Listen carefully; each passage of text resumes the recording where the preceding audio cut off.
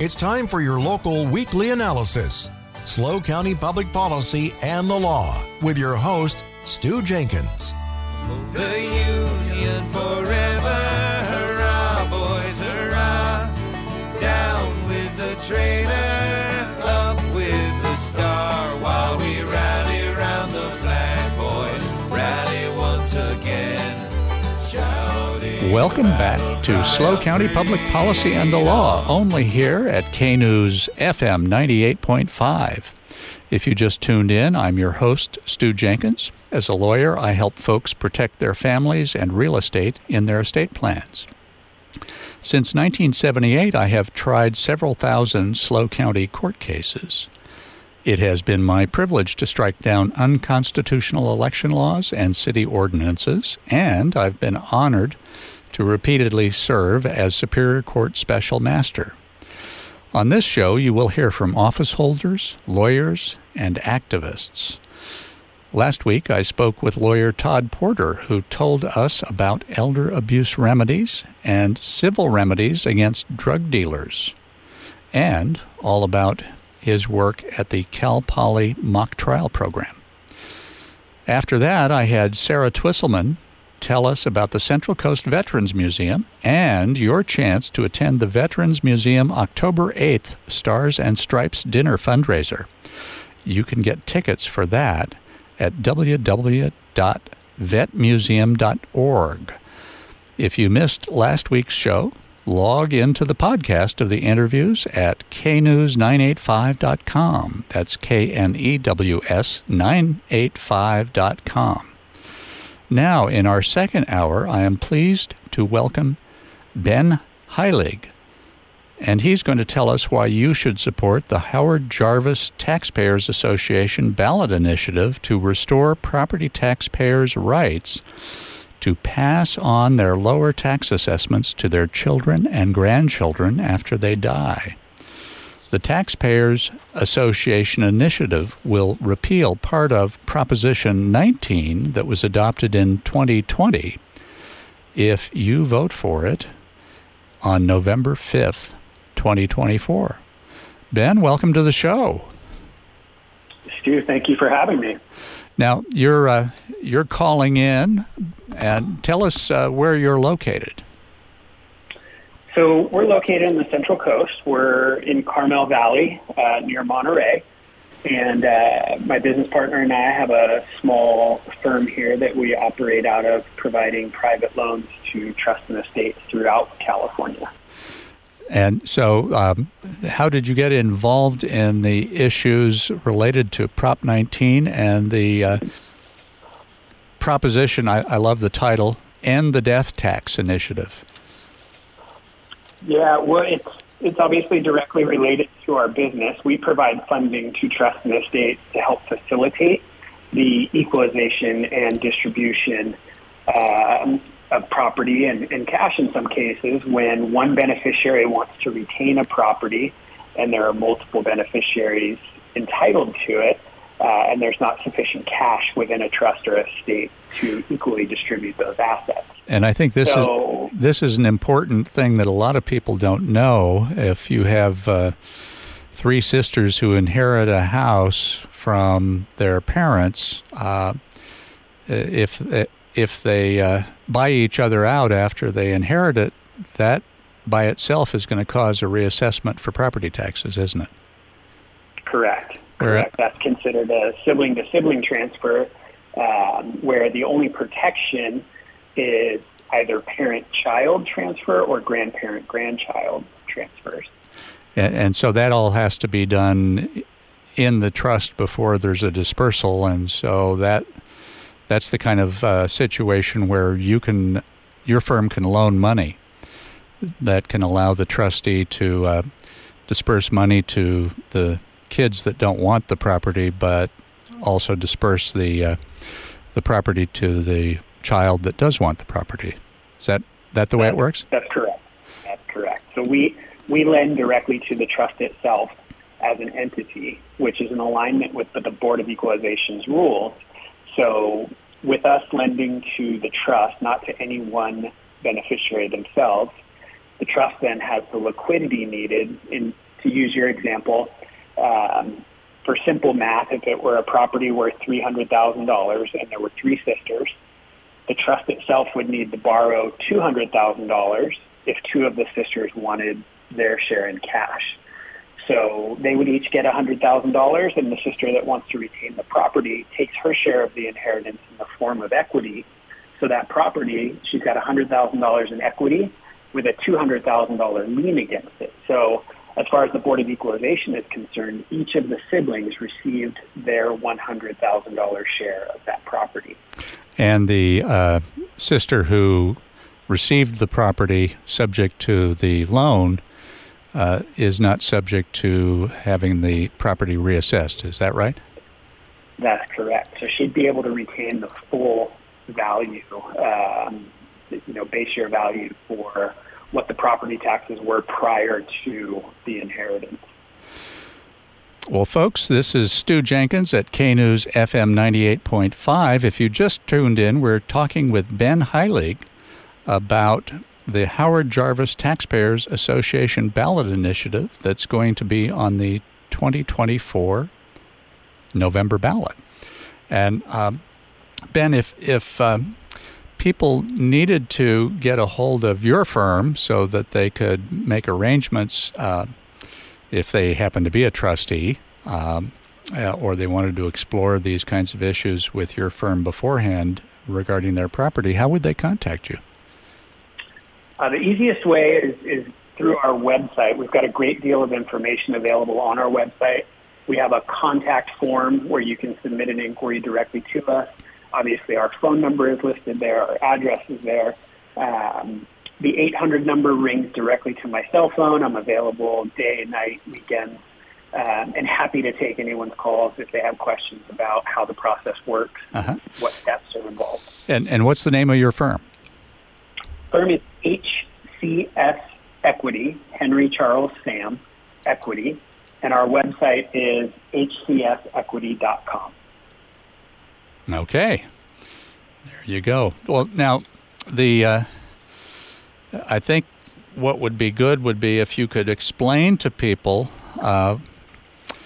what the changes that happened after 2021 were because of the adoption in the state constitution of Prop 19. Sure.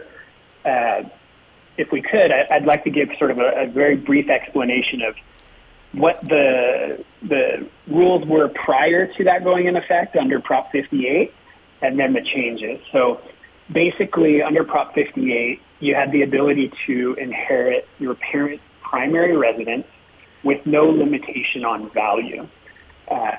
So if all the steps were taken, you could receive that property and preserve the entire property tax base if you followed the correct steps. And that would be true even if it was a $20 million house, right? Correct. And that's a great point to make, Stu.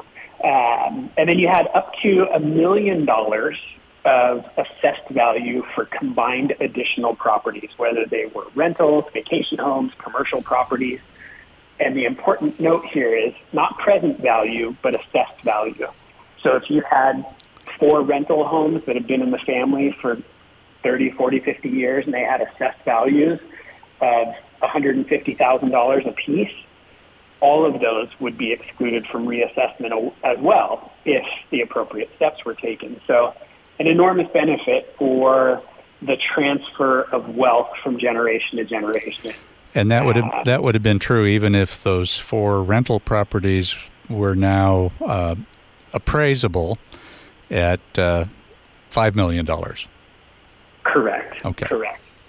So what the big change was with Prop 19 is it did away with any exclusion from reassessment for ancillary properties, commercial, residential, rental, it didn't matter. So no longer do we have that benefit, which obviously for a lot of folks has an enormous impact. And more importantly, on primary residence, it put a cap on the present value that could be excluded from reassessment. Initially, it was $1 million. I believe this year it bumped up just a touch to account for inflation, so it was another I don't know, 20, 30 grand, something like that on top of that. That was the one good thing in Prop 19 was it included a COLA, cost of living increase, but that was probably the only good thing. Yeah, and with California real estate, there's a large majority of properties, especially in the last few years, that have increased in value, where a fairly ordinary home in a desirable area value greater than $1 million. So you're only getting a portion of that value now attributed to the exclusion from reassessment. So it's had a pretty significant impact in that way as well. Well, and the other thing about Prop 19 was it had this bizarre formula so that if the primary residence was was appraised and shown to be worth more than $1 million over what the appraised value had been, then there was this calculation that you work backwards, and it results in a slightly discounted property tax assessment, but it's still it's one of those ones where if you figure it out, the formula can work backwards and lead to fairly bizarre results. So that's something that I advise my estate planning clients about all the time, and ways that we can try to work through those exceptions. But it would be far easier if that part of Prop 19 was repealed for people. Absolutely. Now, Prop 19, I think, was actually put on the ballot by the California Real Estate Association, Ben, if I remember right, and they are correct. They wanted to make sure that people had, when they inherited a property from their parents, that they had this incentive to sell it by removing the tax benefits. But the way they suckered people into voting for it was the first 2/3 of the initiative talked about ways that if you lived in a county like Monterey or San Luis Obispo, you could move to any other county in the state and transfer your assessed value to another home if you were 55 or over. Isn't that what got people motivated? And they didn't read all the way down? Yeah, I think the objective there, if I remember the numbers correctly, there was a dozen or so counties that allowed for the portability of your property tax base. Right. And what if you were over 55 years old? And this broadened it to all 58 counties throughout the state, which is a huge benefit. And to your point, I think folks who were reading the initiative read to that point, sounds great, and voted on it based on that. And they sprinkled in a little surprise and delight, and the title of it is that it was relief for fire victims, disabled folks, a couple different categories that there would be benefits as a result of this initiative. So, and then they slipped in the changes to the parent-child exclusion somewhere down towards the bottom of the initiative. And, right. That's where it was a bit of a Trojan horse, if you will. And it seemed to have backfired a little bit with the realtor community, at least anecdotally from what I understand. There's somewhere in the neighborhood of 400,000 licensed realtors in the state of California, and a great majority of them own multiple properties. And I don't think they realized what they had done to themselves with supporting this initiative. So, now there's, a lot more support in the initiatives being made to repeal this portion of Prop 19, even within the realtor community. So it's kind of come full circle in the last couple of years. And all the realtors I talk to are very upset with the statewide association about having pushed Prop 19 onto the ballot originally. Well, there's some other aspects to Prop 19 that are addressed by the End the Death Tax on Family Property initiative. Prop 19 also had an exemption for property that was farmed. Now, the interesting thing to me was that vacant land was something that would be reassessed automatically, but farmland would not. And of course, there's a lot of people who buy land and occasionally graze it. But can you explain to our listeners some of the conditions if you wanted to pass farmland on to your children without having it reassessed?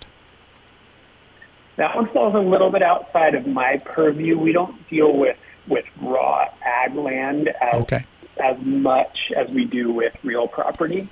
So I'd hate to misinform the listeners with, my limited knowledge of the impacts from a land perspective. Well, that's good, Ben, and I can say a few words about it because Sure. I have studied this, and the land has to have been farmed the day your parent died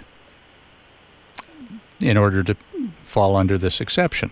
But it can be left to children provided they certify periodically that they are continuing to farm it. And if they fail to certify that they're farming it, let's say somebody got sick and they didn't meet the time deadlines to certify it 2 or 3 or 10 years after their parent had died, the assessor's going to come out and reassess under Prop 19. So it sets up some very significant traps. And if they ever stop farming it, it has to be reassessed. And a similar thing, I think, Ben, applies to homes, a primary home that's left to a child. Don't they have some obligations under Prop 19 to move into the home within a short period of time in order to gain the tax assessment advantage? That's right. It jogged my memory to bring that point up as you started talking about the circumstances with farming. So one of the biggest changes, along with the cap on value that can be excluded under Prop 19, is the requirement that it has to have been your parent's primary residence, and you have to move into the property and establish it as your primary residence. So within the first year, you have to submit your homeowner's exemption form as the first step. And then I believe the equalization and distribution of the trust, title transfer, et cetera, everything else in the parent-child exclusion has to be submitted within 3 years. So they put some much stricter guidelines on timing around when that needs to take place and who needs to occupy the space in order for the exclusion to apply. And this is one thing that I've, because it has to be the primary residence of the parent when they pass, I suppose the good side of Prop 19 is that it gives children a significant incentive to make sure that their parent gets in-home care from nurses and doctors and other home care providers so that parents can actually stay in their home all the way through their life. But what do you think happens, Ben, if the kids get together and they put mom in a convalescent home for a couple of years before they pass? Does that have an effect on whether they can pass the property to one of the children and take advantage of the lower stable property tax assessment? Well, I would say we've seen similar instances to the scenario that you've posed. A lot of times what happens in a case like that individual that's gone into a care facility hasn't changed their, where they're taking their homeowners exemption. So it's my understanding, and again, I'm not an attorney, but my understanding is that if they haven't rented the property out or, they're not using it for some other purpose, that they should still be able to have their children, if it was their primary residence before going into a care facility, it should still be considered their primary residence for the purposes of the parent-child transfer.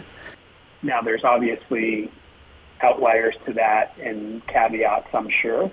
Well, and I think based on discussions I've had, it may depend on the particular county assessor and their interpretation of these kinds of circumstances. So that may be something that is less uniform throughout the state.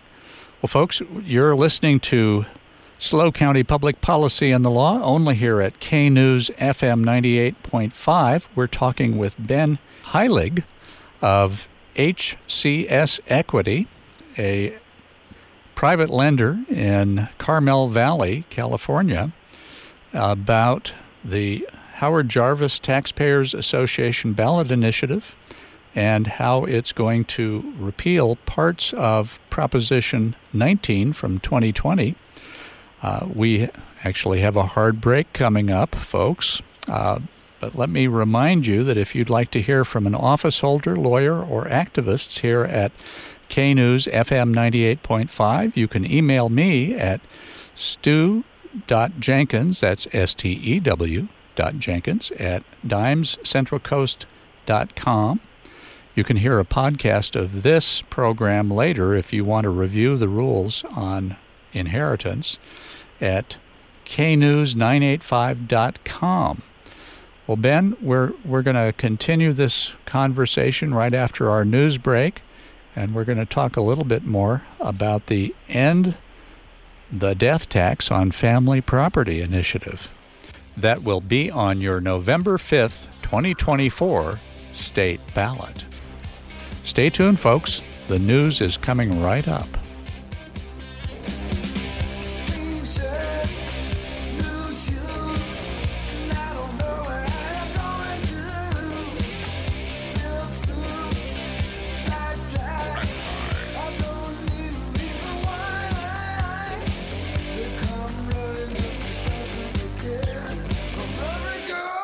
About a shine.